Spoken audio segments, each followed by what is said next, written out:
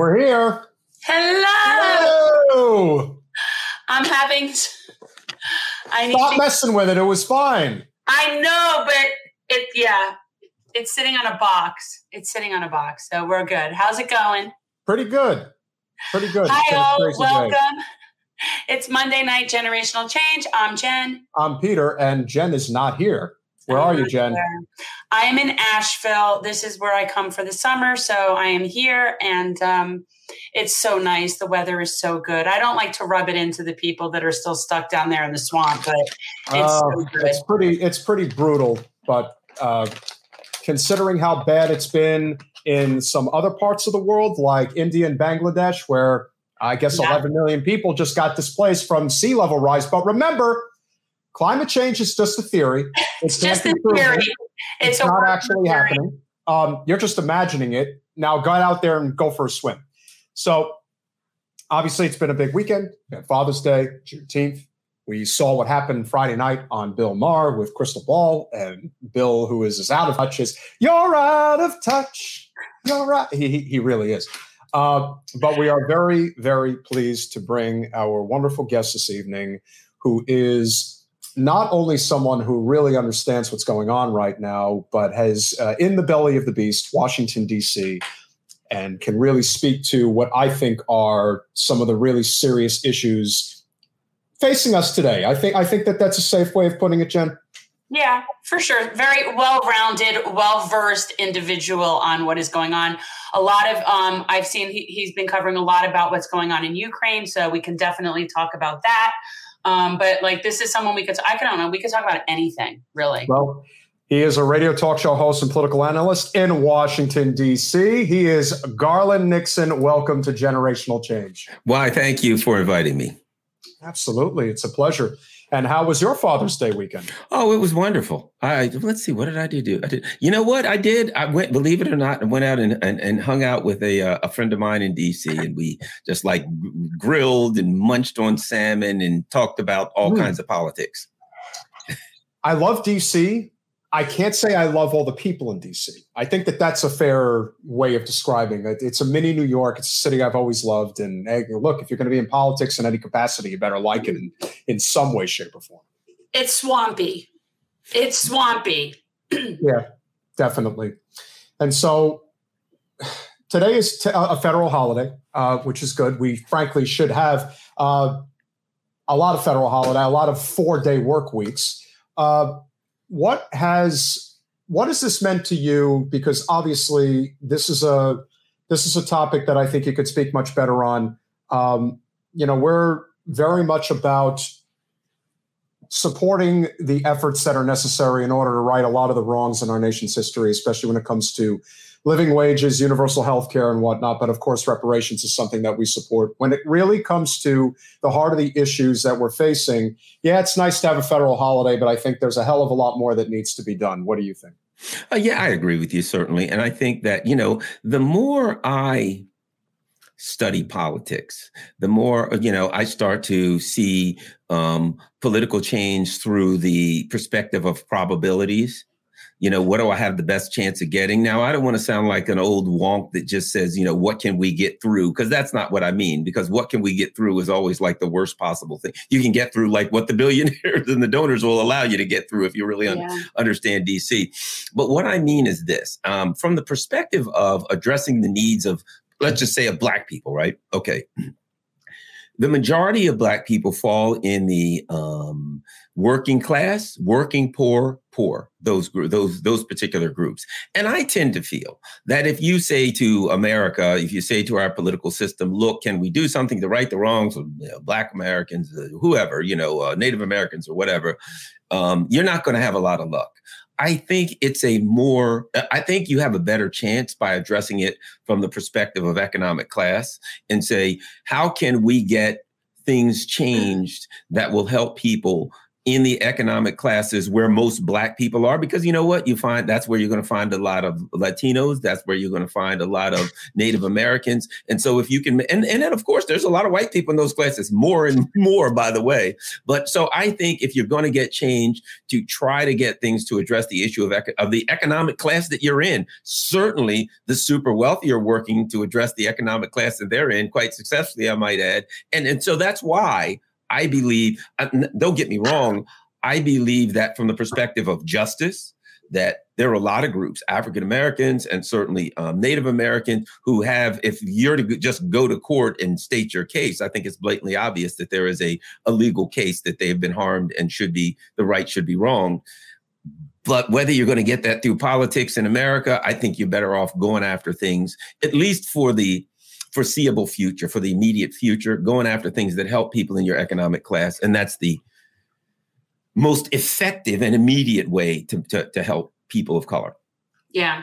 We talk a lot about the importance of this, of people recognizing that this is a labor issue, this is a class issue, and that is where our greatest strength will be in terms of dealing with like the corporate oligarchy that has taken over our government. But I still think, like, to me, when I think of this holiday, and I've just done a little bit of research because I know there's like this myth of Juneteenth, this ridiculous myth, but it really is, the concept is based on an annual meeting, based on a promise that was supposed to be, I always forget the name. I forget the name of the act that was the 40 acres and the mule, the number. I forget the name of the number of the proposition that was supposed to go through. And Juneteenth used to be called Jubilee Day. And it was the day where you're talking about getting everything that was owed to you based on what now, okay, slavery is over, but we're not free. Like, free to do what? Free to have what? So I think it's an important reminder. Like, I think that this is not something where, I don't know, I just think it should be a lot more than just saying, oh, yes, we recognize that we weren't good to Black people and we freed the slaves and we should recognize that. I think we need to pay our debt. I agree with you. You know, where I think my position comes from, to be quite frank, cynicism. You know, being Black in America for a lot of years, and, you know, it gets to the point where you just, to some extent, don't feel like that you can get justice. You just kind of feel like America does not want to admit the reality, you know, of if America was to sit down as a country and we were to look at the reality of what happened regarding race, that they brought a bunch of people here, they enslaved them. After they enslaved them, it was apartheid. We had an apartheid state.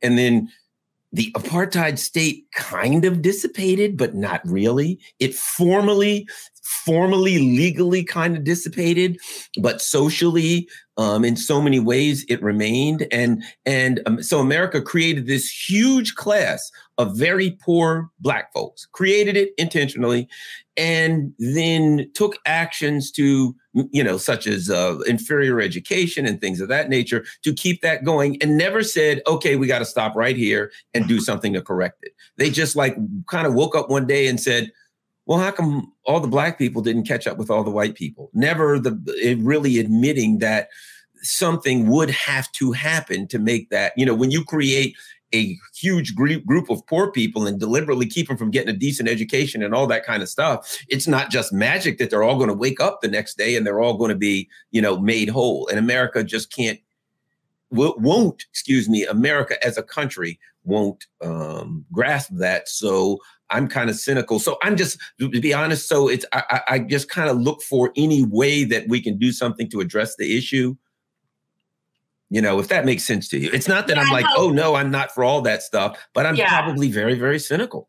Yeah, no, for sure. I mean, obviously things like healthcare and living wage and those kinds of reforms will disproportionately benefit people of color, because that's who disproportionately suffers as a result of our policies. But like when you say we're not Jim Crow anymore, but those things to me like are so ingrained in our systems, everything from like taxes, like everything is so like ingrained with that racist kind of policy. And it's just, it's ridiculous. But the cutting of the check is a separate issue to me. And I'm not saying we're not Jim Crow anymore at all. I'm not saying that's not what I'm saying. It's something totally different. And it's that the for the most part, the racism, the overt part of it became, that people show disdain. You can't come out and say it anymore, but right. You can't admit that it exists. You have to say the only kind of racism that can be acknowledged in America is overt. You call somebody a name, you yell out. All of the things that became part of America, they're not accepted. We're just supposed to. In fact, it's even worse than that. Two things.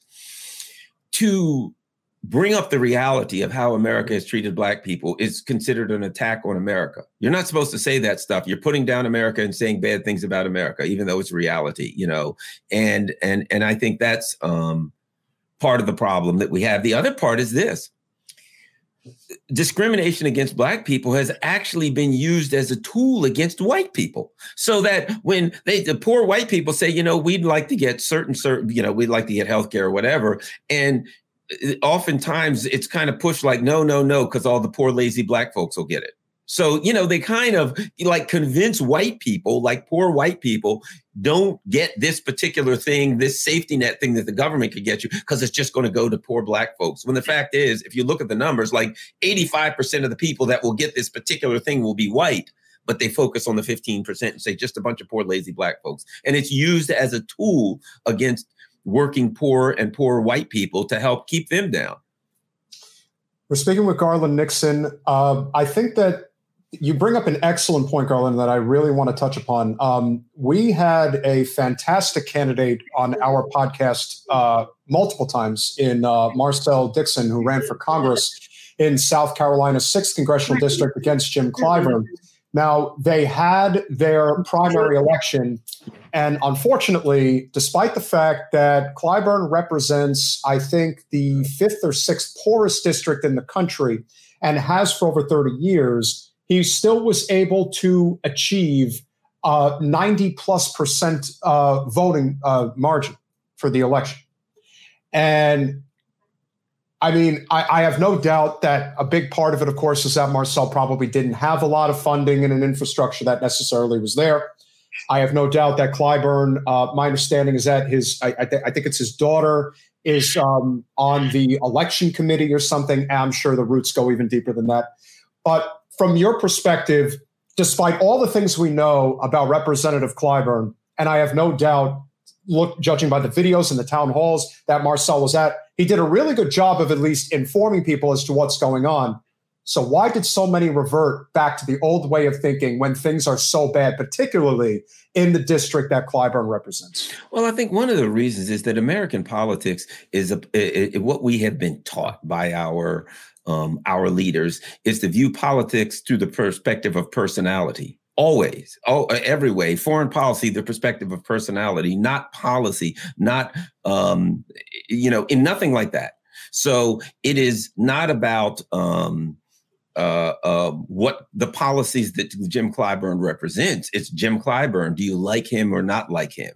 Do you recognize him? Do you think he's a good guy? Things like that. And it's all about Jim Clyburn rather than the policies. I mean, the other example I give is Trump. A lot of people who now, their perspective of politics is they view it through the lens of pro-Trump versus anti-Trump. And Trump ain't even in office anymore. And so now they're not talking about the policies and things of that nature. They're just talking about Trump. And what happens is once you get caught up in the politics of personality, you can get dragged around by your ear. Look at our foreign policy. Our foreign policy, there's no such thing as another country.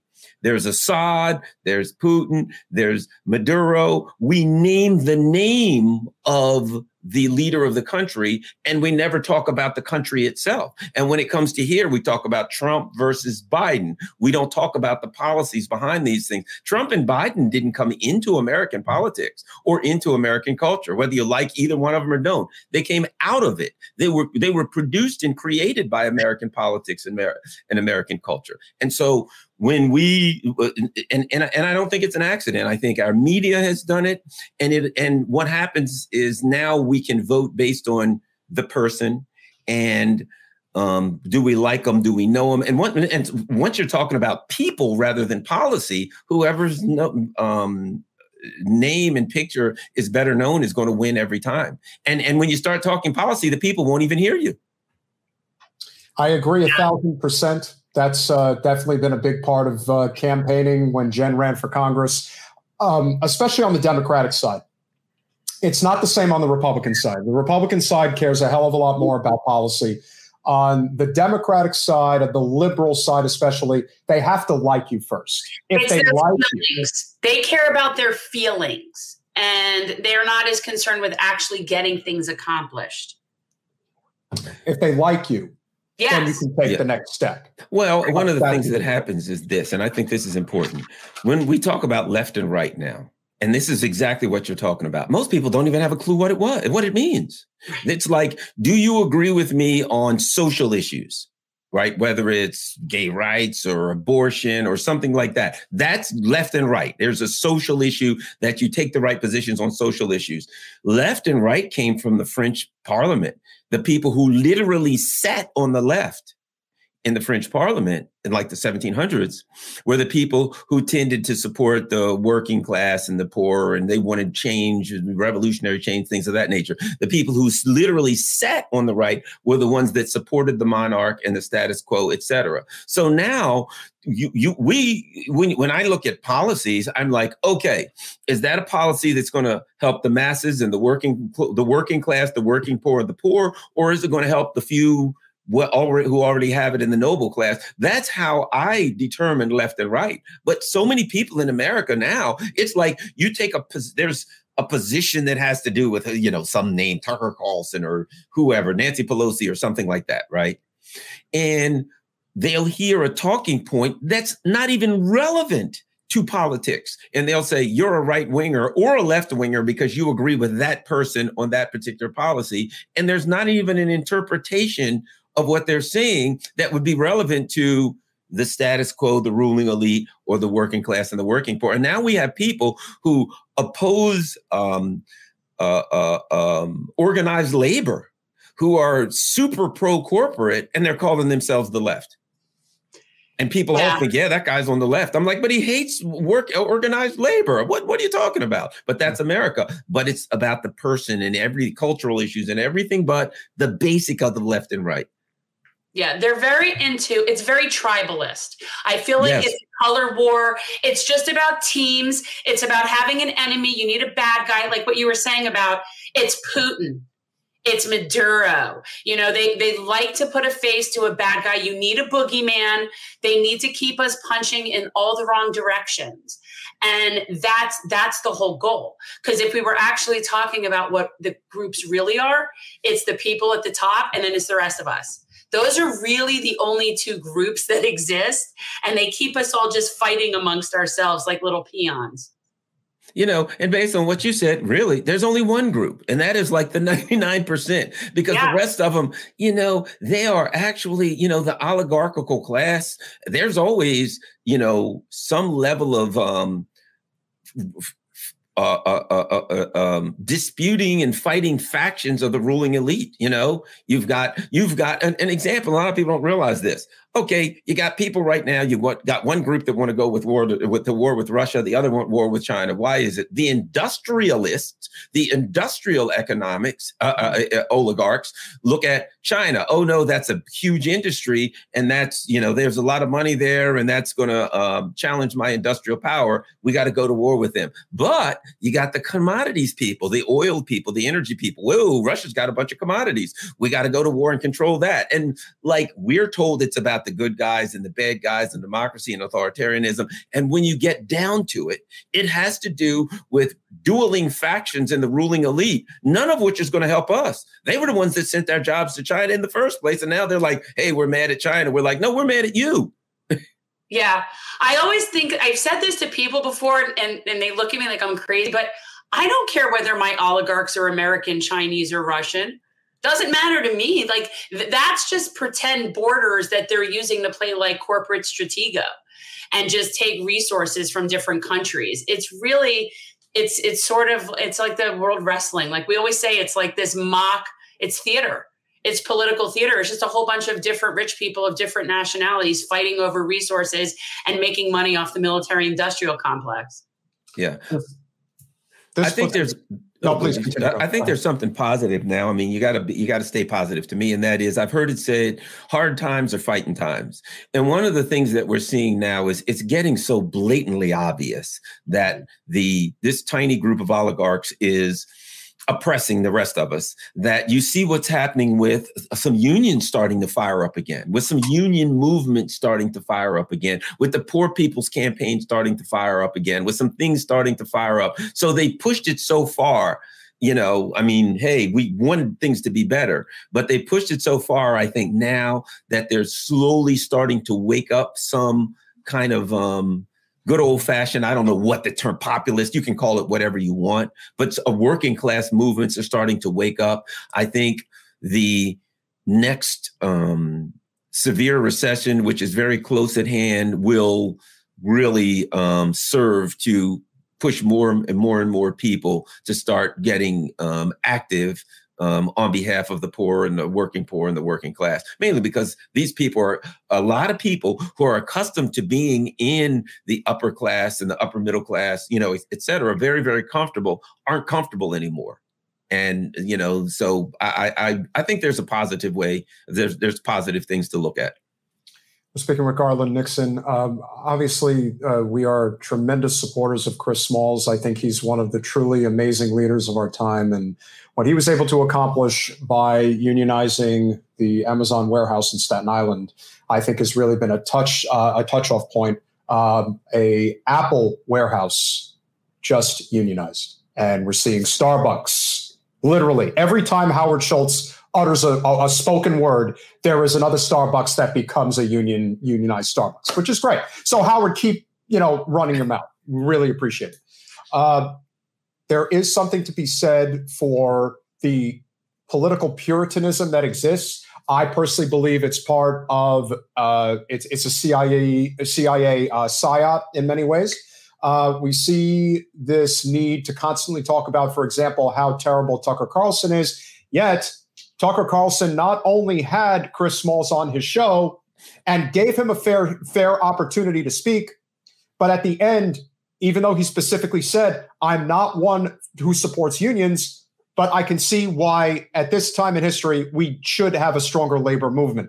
And I'm like, okay, if we disagree on a dozen other things, that's fine. If we can agree on this, that's a pretty big deal as far as I'm concerned. Your thoughts? I think what you said is important. Very, very important, because that's another problem that we have. And that is we've been taught to dismiss people, and therefore we can't listen to anything that they say, whether it's Tucker Carlson or Garland Nixon or whoever, right? And, I forgot how Abe Lincoln put it, but Abe Lincoln I wish I had the exact phrase, but it had to do with basically if I agree with someone on politics, we can work on that together. And then once we disagree, we can go our separate ways. And I think we are getting to be in an economic and political situation where we don't have the luxury of remaining in our comfortable tribes anymore, where we have to find any way to get people who will, discuss the important issues that need to be discussed, that will listen. And we can't just summarily dismiss Tucker Carlson or anyone because I've been on Tucker Carlson's show several times. I've met him. He seemed like a nice guy. I disagree with him, on some, very significant issues. But you know what? If he'll bring on somebody who will say something, let's not have a nuclear war, great. I think it's a sad state of affairs. If you look at the numbers, Tucker Carlson now has more Democrats watching him. Have you seen any of those numbers than anybody on CNN or MSNBC? And it's not, to me, it's not that Tucker Carlson's wonderful. It's that there should be somewhere where at least the center or the left or the center left has some expression in the media. And now it's the corporatists, whatever you want to call them, neoliberals, I don't care what the terms are, have completely absorbed the CNNs and MSNBCs of the world so much that someone who has a fairly progressive perspective, they just hate their guts and won't allow them on. And it's like Morning Joe 24 hours a day. Yeah, people like to be in an echo chamber. That's the thing that is fascinating to me. I've gotten so much crap for shows I've gone on, guests I've had on. If it's not people that agree with them all the time, then they don't even think we should platform them. We shouldn't even talk to those people. And this is why we can't get anything done. Because if you're only talking in your echo chamber and you're not bringing in bigger people to bringing in more people to build a bigger coalition, then you're just sort of circling a drain. So I think it's so important. And I don't have this goal of converting righties to the left. They can be whatever they are. If there's things that we can work on, let's work on those things. My goal isn't to make them be like me. My goal is to work with people where we agree. That's the thing. And a lot of people on the left are very sanctimonious about it. And we see that not just in somebody like Hillary Clinton calling them deplorables, but there is this elitist mentality on the left that's very sanctimonious. And I think it turns a lot of people off. And I think that's how they end up finding people like Tucker Carlson and people that are, that's what pushing them to the right. Oh, yeah, I agree 100%. And what happens is your group gets smaller and smaller. You know, my background was in law enforcement. And I remember when I used to teach I ran a police academy. I used to tell officers, I'd say, look, let me tell you how it starts. It starts like this. We're the good guys and the citizens out there, we can't trust them. They're the bad guys. I said, then it turns to, yeah, our department is good, but the next department over there, I don't trust them.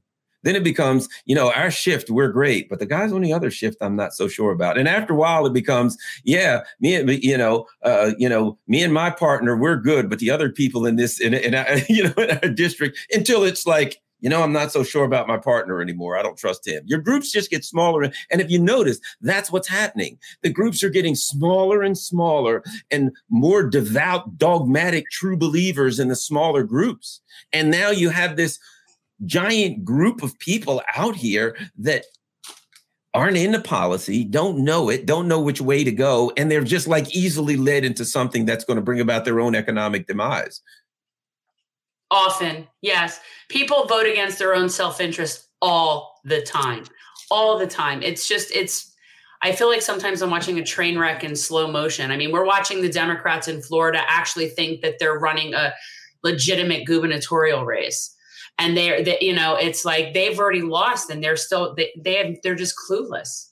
Well, when you have the head of the Democratic Party, who was put there by none other than Debbie Wasserman Schultz and Michael Bloomberg, who was a Republican mayor of Miami, basically come out today. What was that? You said Miami. Yeah. Bloomberg was New York.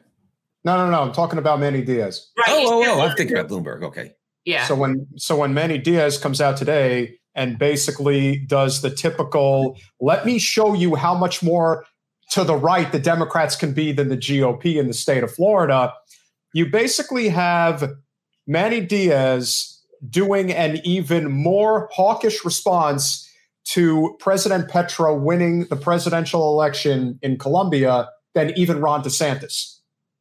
At least Ron DeSantis didn't say the election was rigged. His response was pretty terrible himself. But the idea that the head of the Florida Democratic Party is going to play right into that same nonsense about anything.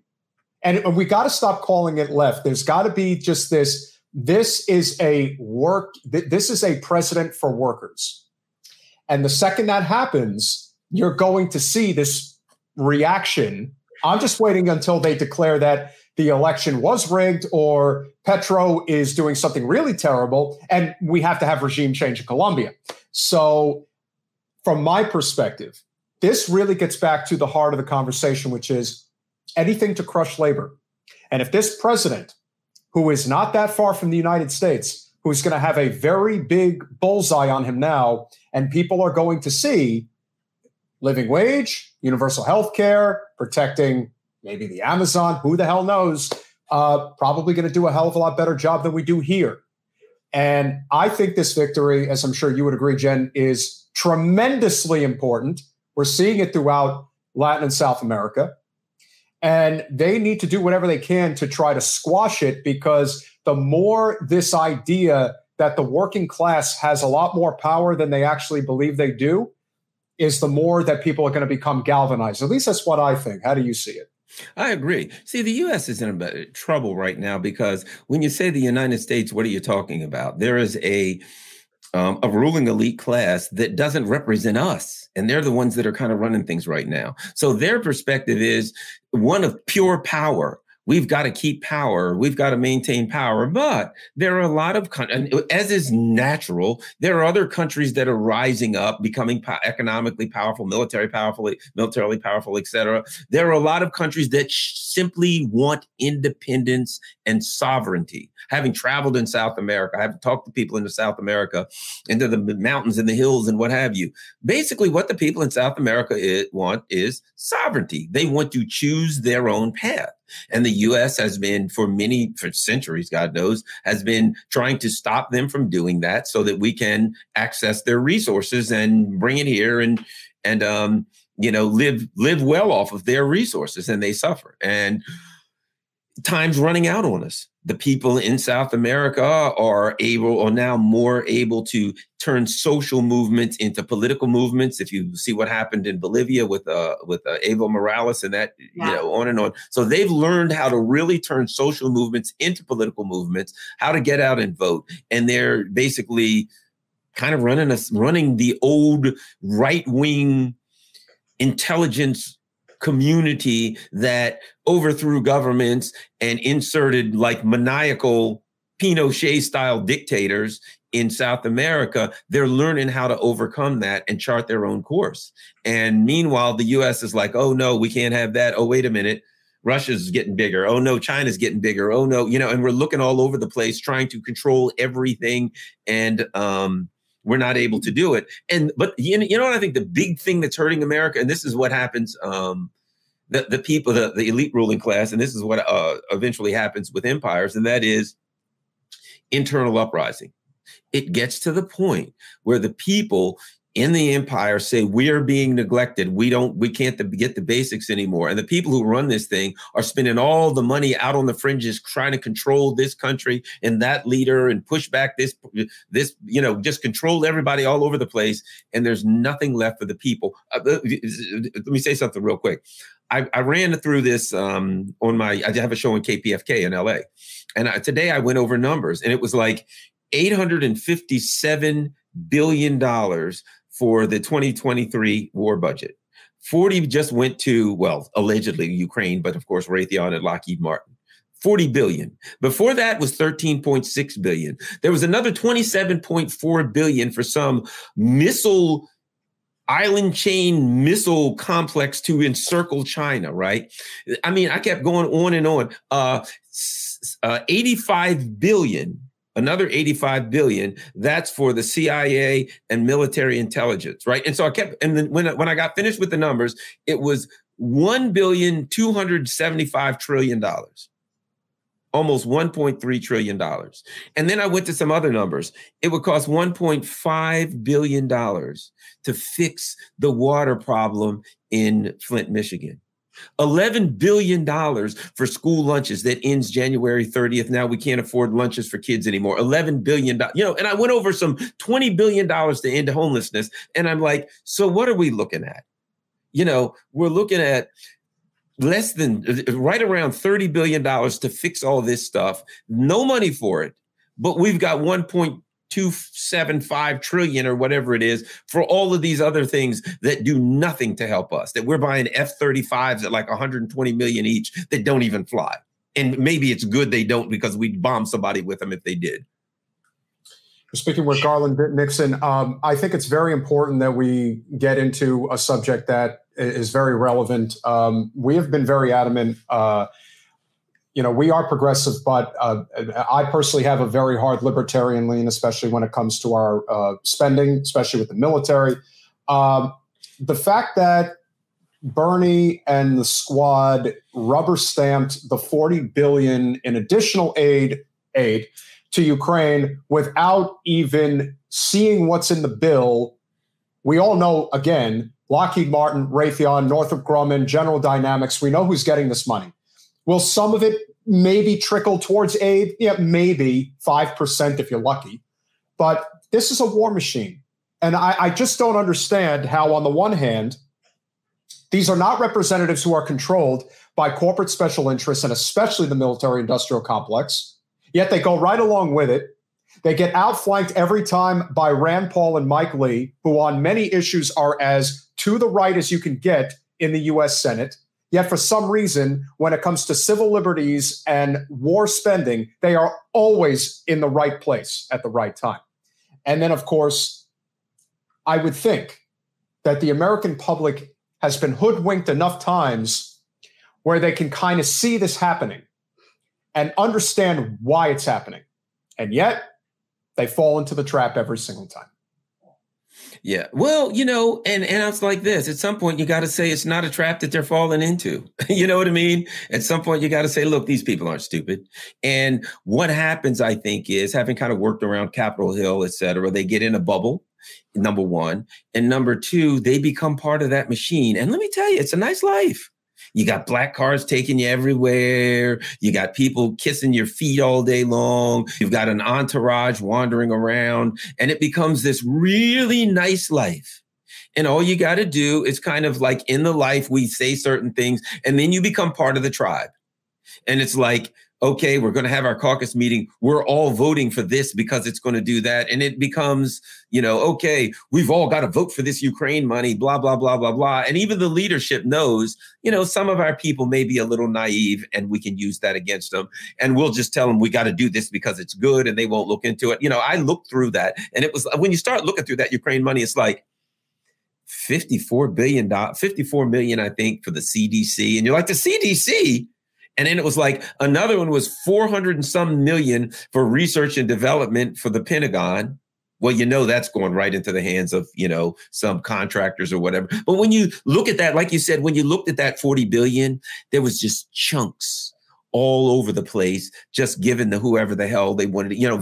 Like one of them was for human trafficking, drug, DEA, drugs. It was just a big $40 billion handout to whoever they wanted to give money to. It's ridiculous. But I think it's like what we were talking about. You get this tribe, you get this club, and everybody in the tribe's going to vote the same way and believe. And you play off the other side. Yes, we got to pass this 40 billion for Ukraine. The Republicans don't want to get it through. Oh my God, the Republicans don't want to get it through. Well, then we've got to get it through. If for no other reason than because the bad guys don't want to get it through.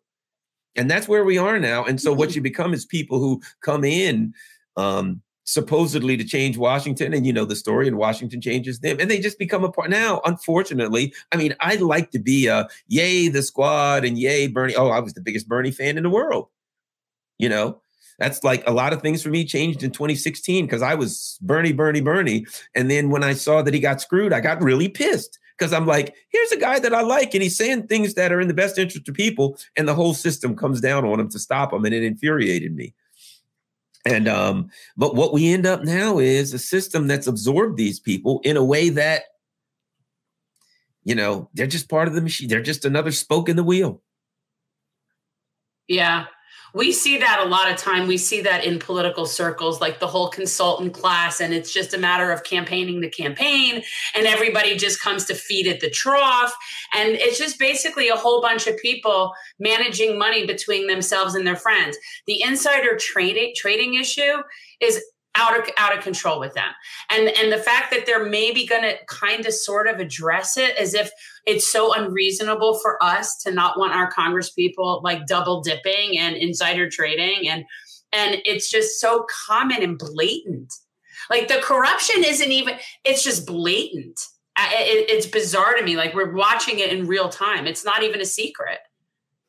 Yeah. And when you understand DC, now, if you want to be a chairman of a committee or a chairperson of a committee now, right, you have to raise like $500,000 or $1 million. Like if there's 3 or 4 people in both parties, if there's on Capitol Hill, let's say they're choosing between the 3 of us to be the chair of the whatever committee, right? All of us have to show that we can, like if they say it's $500,000, we all got to show that we can raise $500,000 for the part. If I can raise $500,000 and he can raise $500,000 and you can't, you're out of the running. And now that we both shown that we could raise $500,000, they'll choose between the 2 of us or $1 million or whatever it is. So you really have to if you can't bring in a certain amount of money, you are not in consideration. So really, you're buying your way into committee chairmanship. Now, how do you raise that $500,000? You're not going to raise it getting 25 cents standing on a corner with a cup. You're going to get that $500,000 by going to Lockheed Martin and blah, blah, blah, blah, blah, and going to these bundlers. And in fact, if you are in line to be a committee chairman, you will get approached. Oh, hey there. Well, so Jen, you're thinking about, I understand you're in line to be a committee chairman. Yeah. You got to raise $500,000. I can put some bundlers together and I think we can get that done. Now, I'm going to come back to you later. We might have a bill every now and then. We might need you to rubber stamp, but we'll get you the amount of money that you need to make you eligible. Well, that's pure corruption. You're buying your way into the government. That's banana republic style stuff. And we're like running around like our government's pristine democracy. Yeah. We're anything but. And even if somebody like AOC has the ability to raise $500,000 without taking corporate money, I feel bad for people who think that she's not in this for a career. It's painfully clear that she is. Doesn't mean that she won't do good things, but you have to recognize that there really aren't that many good people that are out there. That's why Bernie was such an anomaly. He'd been at it for so long, and he never succumbed to the system. And when you have 535 federally elected representatives and basically 95 to 97% of them are completely bought by the machine. That's why when everyone's like, oh, if only we didn't have Manchin and Sinema, I'm like, there will be somebody else next time. Right. There will always be an excuse, just like there was Joe Lieberman. Good there point. will always be somebody who will make sure that anything that is going to benefit the working class exponentially in this country, it will be stopped. Hell, it could be the parliamentarian. Apparently the parliamentarian can stop everything from happening. The president's not strong enough to overcome the parliamentarian. Come on. Yeah, well, Lieberman, Manchin and Sinema, to me, what I said about them was this. If you don't have any Republicans, you got to make some. So when it got to the point where they're like, hey, we've got the Senate and we're all Democrats. We don't have any Republicans to stop us from getting these bills through. How are we going to stop it? Well, we don't have any Republicans. We'll have to do with what we got. You, you're the official Republicans from now on. All right, thanks. Not a problem. They were the stalking horse caucus. And I try to explain to people that for the people who are on the outside, you really do not understand what it means to be a federally elected representative, what it means to have 8 assistants, what it means to have a gold-plated healthcare plan, what it means to get fringe benefits and invitations to parties and weekend getaways in places all over the world, excuses to going to conferences that have nothing to do with your governing abilities. It is an intoxicating world, and it's like making the deal with the devil. They'll tell you that it isn't good and that you're going to regret it if you do it. But man, it's really tempting. And the second they want to offer you that stock tip that could put another $100,000, $200,000 in your portfolio, it's very hard to say no. And I think that was always Bernie's greatest appeal, is because he does say no, but so few others do. And when you're fighting that type of a fight, it makes it very difficult to convince people that anything is possible. Everyone wonders, when is that breaking point going to come? I think a lot of people are mentally broken and they don't know how to fight. Do you see it that way? Yeah. Here's the thing about Bernie, and that is because I got mixed emotions. I was the biggest Bernie fan in the world, but there are some questions that have to be asked about Bernie. There are questions that just ask themselves, and that is, the reality is, and I'm not saying this to disparage Bernie. I'm not saying he's the most wonderful person in the world. To me, it isn't about Bernie being a good guy or a bad guy. It's the dynamic, the political dynamics. So to some extent, Bernie will work with like the most nefarious neoliberal, pro-war, pro-corporate, puppets on Capitol Hill, and then he'll like run against them and say everything they're doing is bad and all the right stuff, right? And I'm down with that, Bernie. Man, I love that, Bernie. And then when they rob him, he'll come back and say, now we've got to support this person. And I understand to some extent. Okay, Bernie, you're a member of the party and you feel like the other side is worse or whatever. I understand what he's coming from. But it's like, to me, I'm like, man, these people are so bad. And they just like screw, like when Bill Clinton did NAFTA. And then Bernie comes right back in 96 and like, we got to get Bernie in. And I mean, I understand that Dole was there and all that kind of stuff, but it's like, do you have a breaking point? You know what I mean? Do you have, what's the word I'm looking for? A deal breaker where you say, you know what, guys, I can work with you, but that's a deal breaker. And I had never seen a deal breaker with Bernie where he just says, oh, screw this, man. This is too far. And I'm going to call him out on it. He'll just kind of be quiet and support him anyway. And I just think that's a reality that some people get infuriated over Bernie about. I just try to understand it. We talk about that a lot. Yeah. When you're at the end of your political career, you know, what else is there other than to take your shot? And I mean like a real shot, and basically say, you know, I'm not going along with this anymore. I don't know why so many, I mean, listen, some people, if they really want in on this, have to be willing to be a martyr. And as difficult as it is to say that, but if you're not willing to die for the cause, then you're not really fighting for the cause, because at some point you recognize that what you do is killing millions of innocent people all over the world. We are not actively trying to change the way that we run our energy grid in this country, because big oil firmly runs our government. We're seeing that right now. Could you even imagine if gas prices were at $5, $6 a gallon, if Trump was in the White House and let it last more than a couple of weeks? It would be total anarchy in this country. But because Biden is there and he is the ultimate establishment insider president who doesn't even have an independent thought in his brain, who does exactly what Antony Blinken tells him to do, they are very good at allowing the media to not cover this at all. The idea that we'll mention we have high gas prices, and it's not just gas, it's everything. Yeah. You can't buy an avocado for less than, I don't know, $3 each. I mean, yeah, I like my avocado toast. I'll admit that. But, you know, all jokes aside, this is a serious effing time that we're living in right now. And it is getting violent. And it's getting violent because the powers that be do not care.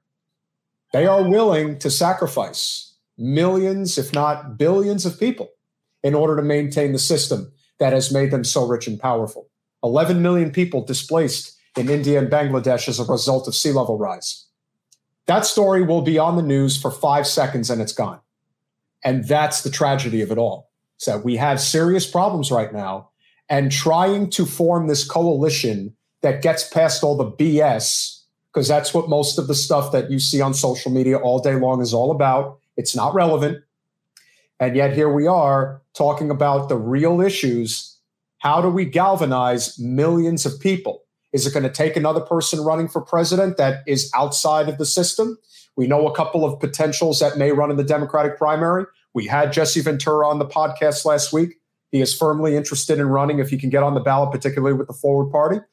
What do you think it's going to take? Because obviously the labor movement growing is huge, but it's not going to be enough. It's going to take more than that.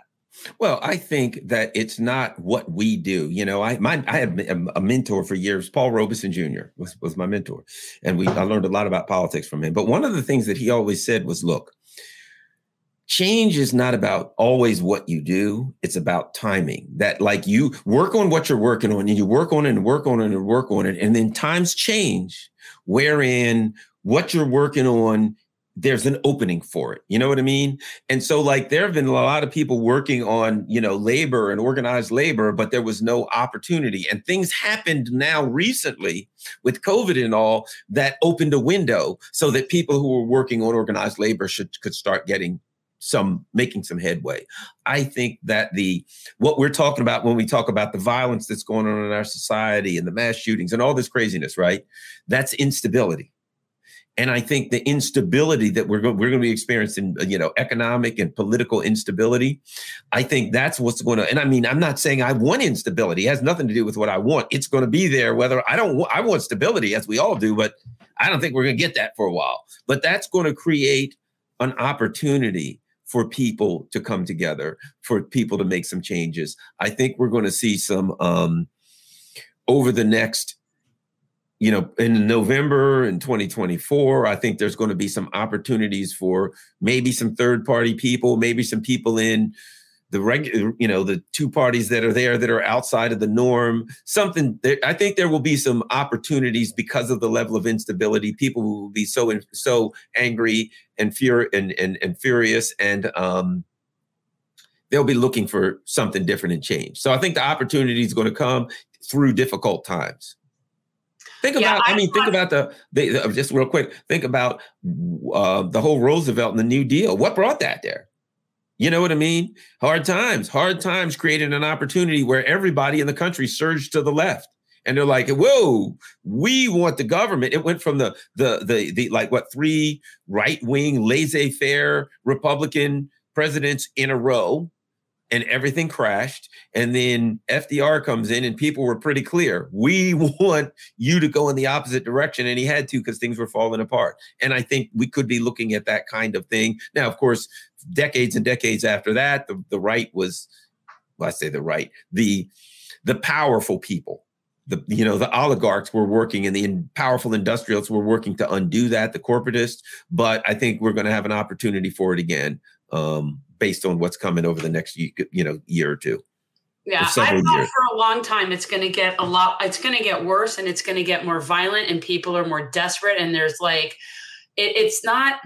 it's weird to me that people can look and say, okay, well, we're like the biggest weapons manufacturer in the world. Like, that's our claim to fame, is our military industrial complex. We produce all these weapons, right? So to me, it's completely reasonable then to say, well, then you have to expect violence at home. You cannot have like an imperialist, violent society and then be surprised when we have all these mass shootings. It's just, to me, it's going to get worse before it gets better.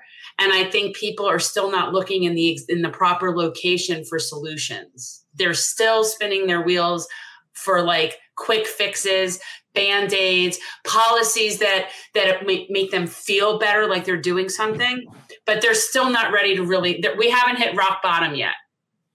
Yeah. And I think you brought up a great point, Garland, and I wouldn't even say so much that FDR was a product of just, the very laissez-faire policies of the Roaring '20s with, obviously Harding, Coolidge, and Hoover. But I think, honestly, it really stems from the fact that the most bold president we ever had, period, was Teddy Roosevelt. And the fact that he was willing to do what he did in 1912 by running in a third party, in the Bull Moose Party, which ended up becoming even more powerful than the GOP. And as it turns out, this is the other thing that people don't realize about Teddy, and is really the difference between him and Bernie. Teddy was screwed out of the nomination in 2012 by the GOP. He ran in the GOP primary. He got more pledged delegates than President Taft got, and they still gave the nomination to Taft.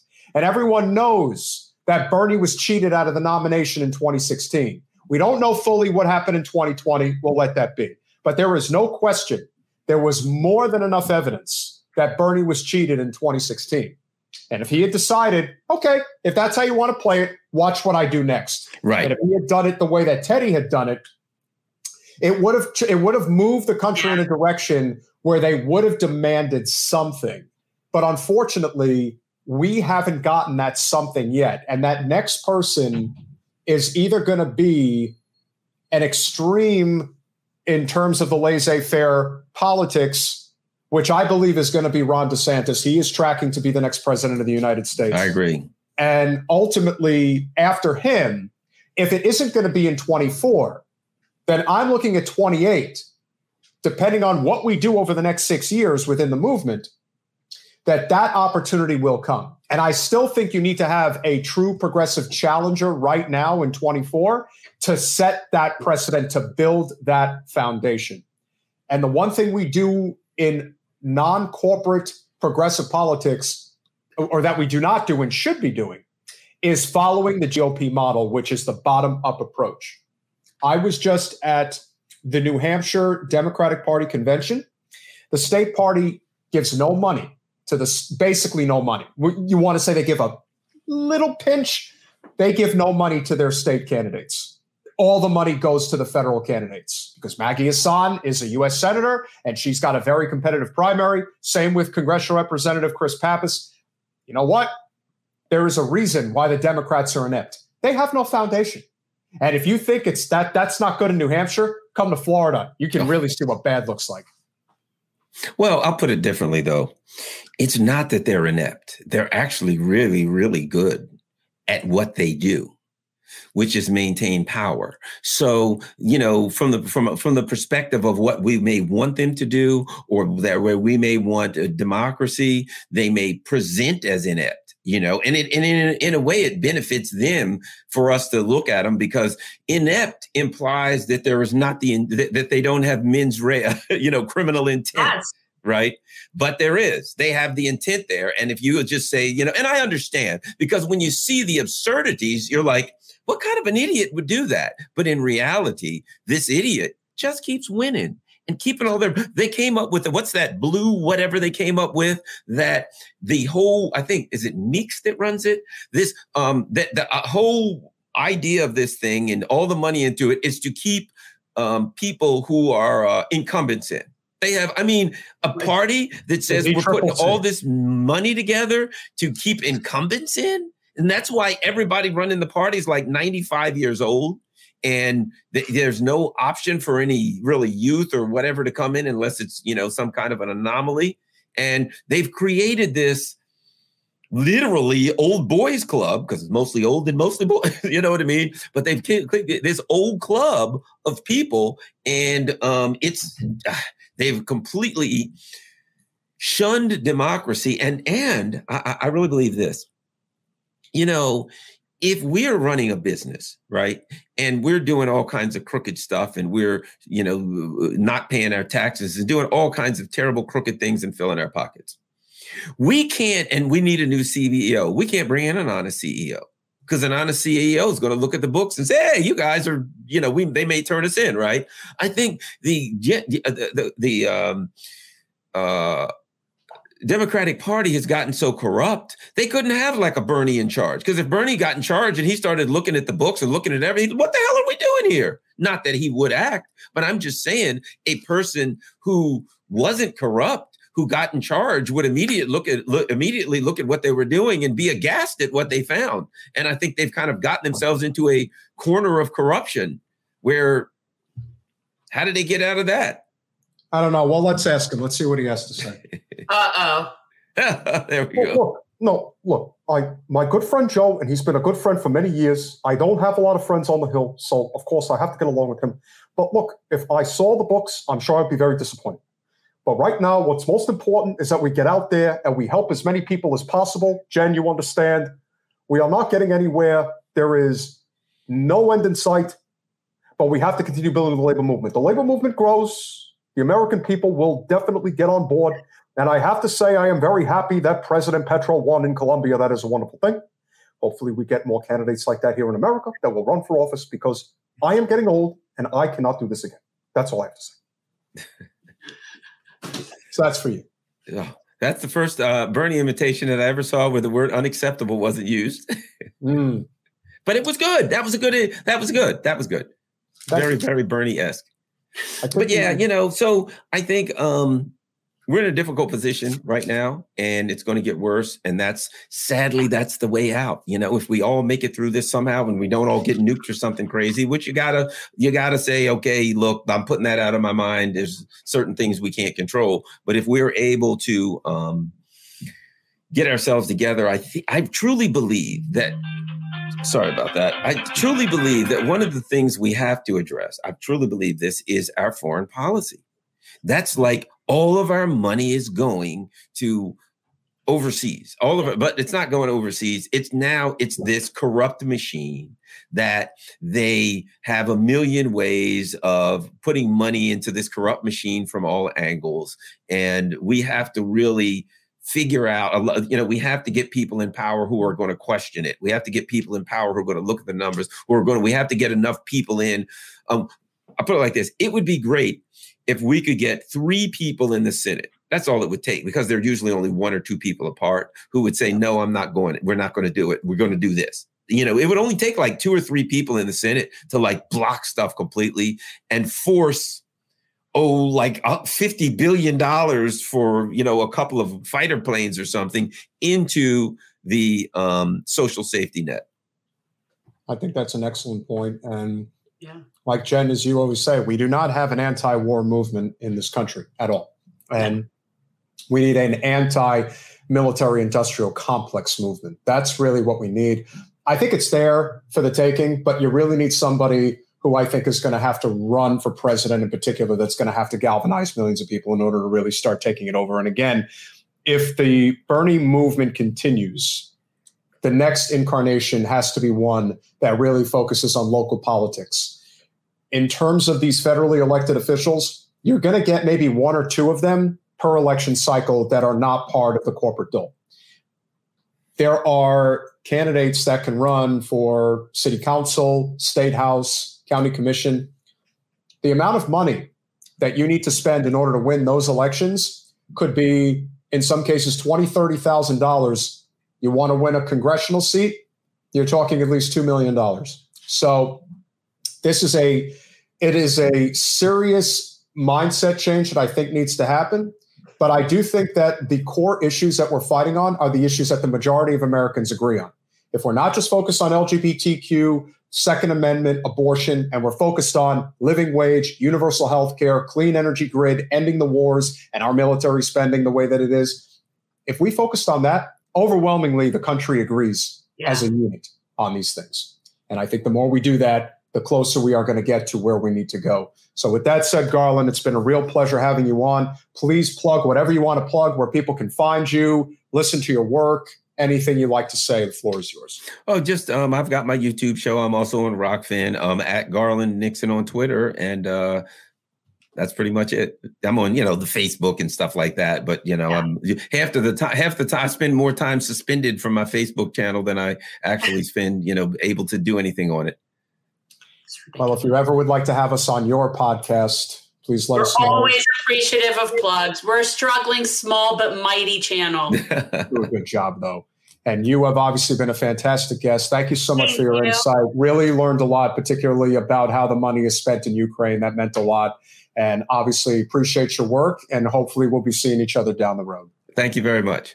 Thanks, Garland. Bye. Bye-bye. That was a great conversation. Oh, yeah. Yeah. Well, I knew with someone like him, like literally you could talk to him about anything. Yeah. And I think particularly as it relates to what is going on in Ukraine, I thought was a very big deal. Because there is a lot to be said about that stuff. And we really don't know a lot about it. But you know what? You don't really have to know. Because instinctively, you know that what they're selling is always BS. When it comes to the military-industrial complex, you have to know that whatever we're being told is going to be so far from the truth.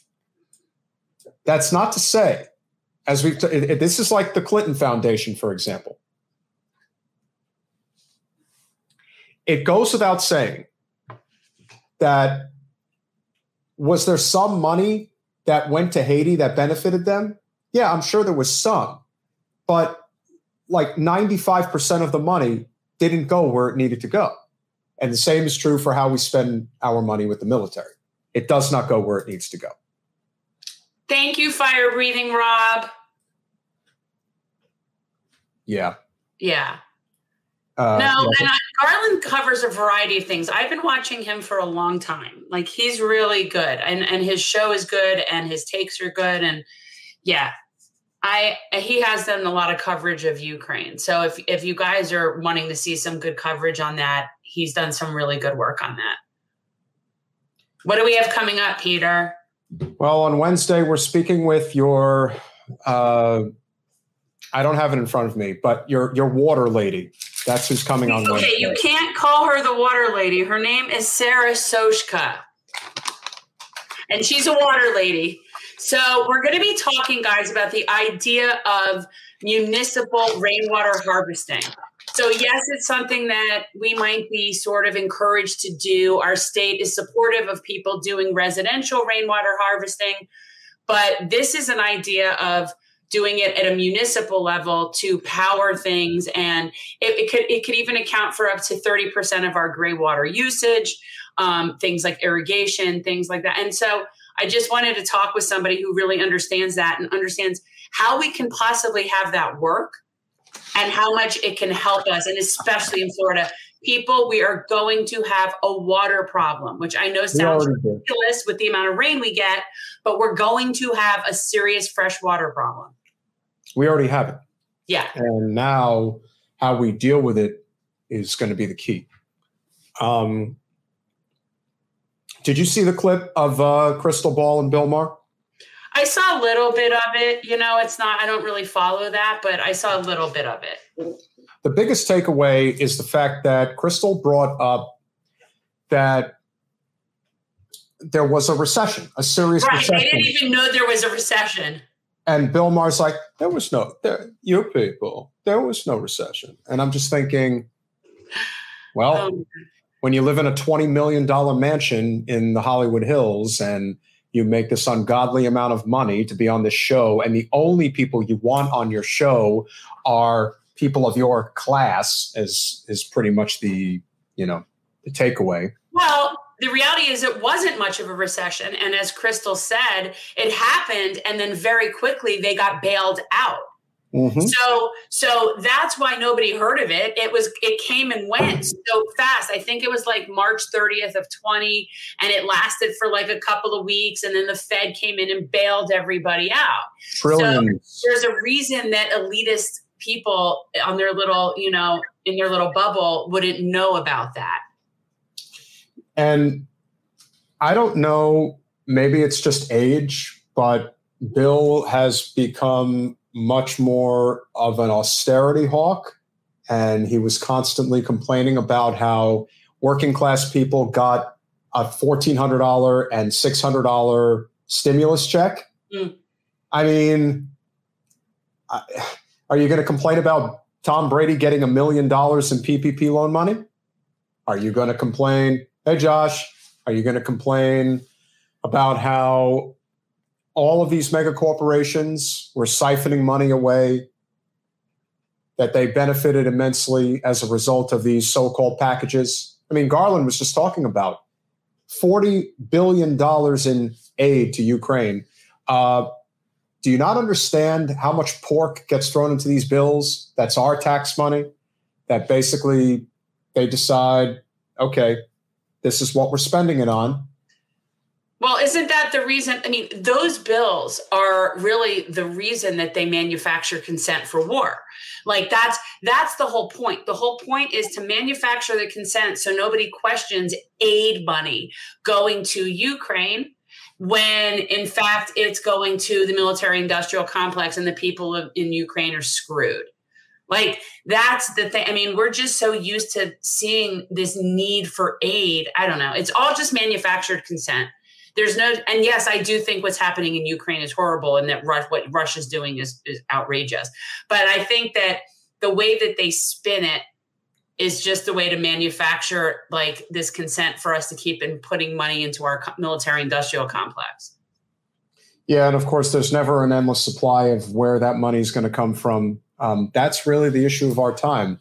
And when the only people who are speaking up and voting against it are far-right libertarians, you've got a problem.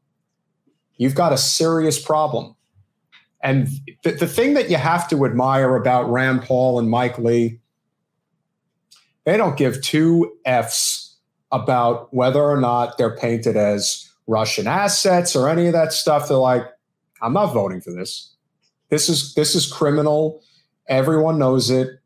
And the money you're spending is wasteful spending of the highest order. It's not that they don't care. I'm sure they do. But at some point, you have to say, if you're going to sign a bill that's for the people of Ukraine, then do a bill for the people of Ukraine. But that's not how we do business in the United States. No. And that is what I think people are failing to understand. It doesn't look like we have anything scheduled past that. So I don't know what you have cooking. I don't know what you're working on. Well, the whole Washington crew, you say it like I'm responsible for everything. I guess I am. So the whole Washington... You're the person that sets the calendar. The whole Washington crew, I believe, is really building momentum in the state of Washington. So we're going to schedule them to come back on as early as next week. So we're going to do that. We'll see about some candidates to bring on. We might want to reach back out to John Shipton and see if we can schedule him. Yeah, okay. I could do that. Yeah. I think, well, obviously we're going to have Thom Hartmann back on, but that's not going to be until September. Guys, if there's anybody, that you think of that you would suggest, we actually got a recommendation for Lily Geismer, and I actually uploaded the book, and I will forward it to you. Do you know who she is? Geismer, Geismer. She is a book. That's somebody who we could definitely reach out to. Okay. Yeah. Well, we will do that. Yeah. I mean, I come up with good suggestions. I have some good ideas. I'm smart. SMRT. I'm smart. So yeah. I'm going to go meet my friend and go have a lavender lemonade. That's my plan for this evening. That sounds great. Well, are you going to hop off? I mean, I guess I can hang for a few minutes, but. Well, what do you want to do? I mean, look, it's up to you, whatever you want to do. I mean, I'm walking distance to some good places. All right. Well, run along then. I'll sign us off. Do you want to have a rant? Do you have like a pontification, or do you have something you want to get off your chest? Not only is it a pleasure to have you on our show, we're very grateful for you subscribing, but the image of your two beautiful baby doggies. Okay, we're such dog people here. Yeah, that's freaking awesome. So huge shout out to new subscriber Carla Harrington. That is really awesome. Remember, as Bill Murray says, I don't trust any person who doesn't like dogs, but I trust any dog that doesn't like a person. Right. Fire breathing Rob. Will Charlie team up with Nikki Anna for Lieutenant? We've kind of figured it would be Annette would basically be who he's going to team up with. Well, that's not going to be possible because she's running for Congress now. Well, if she loses the primary, then yeah. That's the thing. Like everybody's just hedging their bets. They're all they're keeping fires going all over the place to just figure out where they can land so that they could just. Hey, the person you really got to look out for is Alan Grayson. I mean, come on now. That's not even funny to me. I'm so disgusted with that whole thing. I can't even. And as far as why won't Charlie Crist come out as gay? He is a new fan. That's something that I've always that's always kind of bothered me about him. But he just feels like such a chameleon in so many ways. And that's always been my sort of issue with him. And it really doesn't matter because neither he nor Nikki have a snowball's chance in hell of beating Ron DeSantis. Well, so it's ridiculous conversation. You think Charlie's gay? I don't know what he is or isn't. I know there's been speculation. I know that he's switched. Like he goes wherever the wind blows. But yeah, I always have had a vibe from him that he's not being authentic. I've always had that vibe that he's not being authentic. I get that. A lot of people feel that way, but he's a nice man. Yeah, and here's the thing. If he's gay, I don't care. Like I don't think it matters at all. Like I couldn't care less. I always get an uneasy feeling from people that I feel like aren't being real. That they're not really that they're a facade of who they are. And I always got that vibe from him. So that's my issue. By the way, to do with sexual. And I will say this, Peter Sorch, and he's the Florida politics guy out in Tampa. If you're going to write a disparaging article about our South Florida Congresswoman, Sheila Sherfilis McCormick, at least make it honest. Don't make up stuff. You don't have to like the fact that she spent a lot of her money to win a congressional seat, but to suggest that what she was doing was inauthentic or even illegal. Credit to Sheila for immediately responding through the Sun Sentinel, no less, and basically calling him out and saying, here's X, Y, and Z. You got anything else? Credit to a congresswoman who's willing to fight the good fight. But the truth is, and I only heard this, it's only a rumor, that this guy's organization is being paid by Dale Holmes. Now, is that true? Don't know. Is it likely? Yeah, probably. Florida politics is dirty, ladies and gentlemen, and rudderless, and kind of pointless. That's my opinion. How about yours, Ben? So then why are we even playing in this game? Why are we dealing with these people? I don't like them. I'm having some problems. You just won't leave it alone. Well, no, I need to set it up better. And this was only the first run. And it's going to take me a few episodes to get it how I want it. And I wanted to do this when we had the guest, but that would have been kind of rude. So I did it like this. It's always hard in a new place to get it set up. You got to just let me live, man. I'm trying my best. Thank you, Ricardo. Really appreciate it. Yeah, we try to spread the word about our channel as much as we can. We're small but mighty. That's what I say. I'll tell you what is helping our channel, and we give Alex Gilchrist, got to give a shout out to our guy. Credit for that. I do think that we are picking up subscribers. And again, are we picking up patrons? I don't believe so. That doesn't mean that we can't and won't. But our TikTok channel is growing. We're at almost 1,600 subscribers now, and it grows really fast. So I had a video clip that I had done the other day regarding how the GOP is able to build an infrastructure that it doesn't matter who's at the top. It just matters that you're strong from bottom up, whereas the Democrats need that in order to be successful. And in the case of this video that this clip that we did, or that I should say Alex did for us, we have another one that now has, and this one about George Bush versus Obama and Clinton has almost 68,000 views and almost 1,000 likes. So we're doing pretty good. And I'm noticing a consistent stream of new subscribers to the podcast, which is great. You know what, Carla, if you're still here, how did you hear about us? How did you become a new subscriber? So I think that would also be interesting if people come on the channel and can share with us exactly how you heard about us. Yeah, that's an important point. We need to have like a thing like, where did you hear about us? Did you see the TikTok video and said, wow, I want to join. I think that you guys have some good stuff. Because you sure as hell are not going to see us on any algorithm, that's for sure. No one's recommending our channel, not with some of the stuff we've talked about, and not with some of the guests we've had. So that's kind of just par for the course. We would definitely like to get whatever feedback we can. And again, if you are so inclined, we are small but mighty, but patreon.com/generational change for as little as $5 a month. You can become a patron of our channel, which allows us to do things that we do locally, such as, Jen?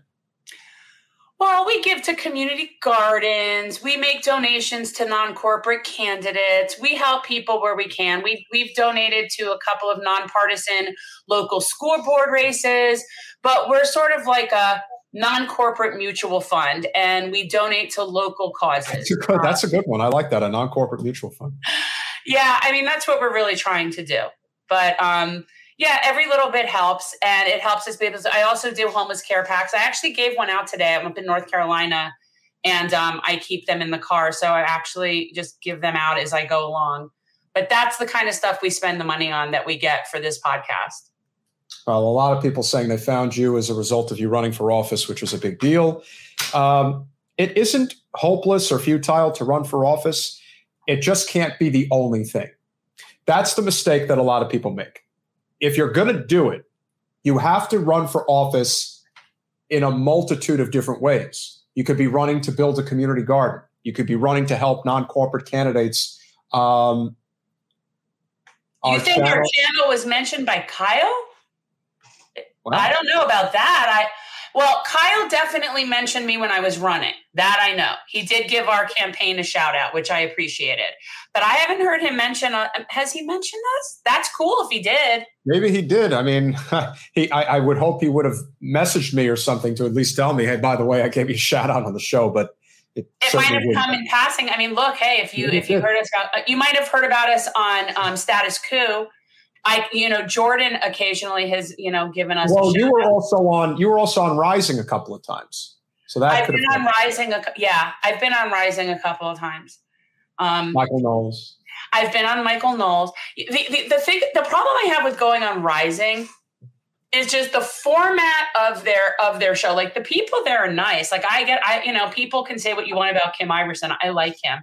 But the problem with going on Rising is they'll tell you they want you to come on. You're coming on for a 10-minute stint. Like, it's a 10-minute, exchange. And oh yeah, thanks, Dirtbag. Yeah, that was some recommendation. Yeah. That's the problem with going on Rising. You don't know really what you're talking about until like right before you go on. It's not like they bring you on because you're an expert in something. They bring on guests and then tell you what they want to talk about. So it's just a little bit of a different format than we do. It's sort of a corporatized format, but we do kind of bring people on to talk about what their specialty is, what they're experts on, and that's the purpose of bringing them on, or authors of books. They're more just planned conversations with different people. I mean, it's just different format. Well, Jimmy Dore recommended me, Peter. Look. So it is said. So it must be true. The next president of the United States recommended him to this channel, Jen. Can you believe it? Oh, yeah. That's how it went. Yeah. No, you know what? We try to do some good stuff here. We'll work on bringing in some good guests over the next couple of weeks. So with that said, hope you all enjoyed. We will see you on Wednesday. We'll have even more wonderful guests. And did briefly show Pedro doing his, oh, yeah, that's right. Yeah, that's right. Yeah, status coup. Okay. Yeah. Yeah. Yeah, we have some good friends out there that help us out. There are, not everybody is ego-driven within this sphere that we call non-corporate left politics. But not everybody likes to share the wealth. Well, that's for sure. That they definitely don't want to do. But thankfully, we're not relying on this for income. We're relying on this to help people, and that's what it's all about. So with that said, we appreciate you all. Make sure to hit the like button, comment, do everything that you got to do. The usual stuff. Not bad for a first show. It's a lot easier when we can read off of each other. So kind of take the cues and all that good stuff. What do you mean? What do you mean not bad for a first show? We're not sitting next to each other. We're looking at each other. So it is a little weird, but I think we're still, we've been doing this a long time now. That's true. Hand in glove. All righty, guys. We'll see you Wednesday. Bye, all. Thanks for watching. If you want to support our mission to transform politics into service, please like this video, subscribe, follow us on social media, and consider joining our Patreon, where you'll get early access to our interviews as well as other exclusive content. Links are in the description. Peace out.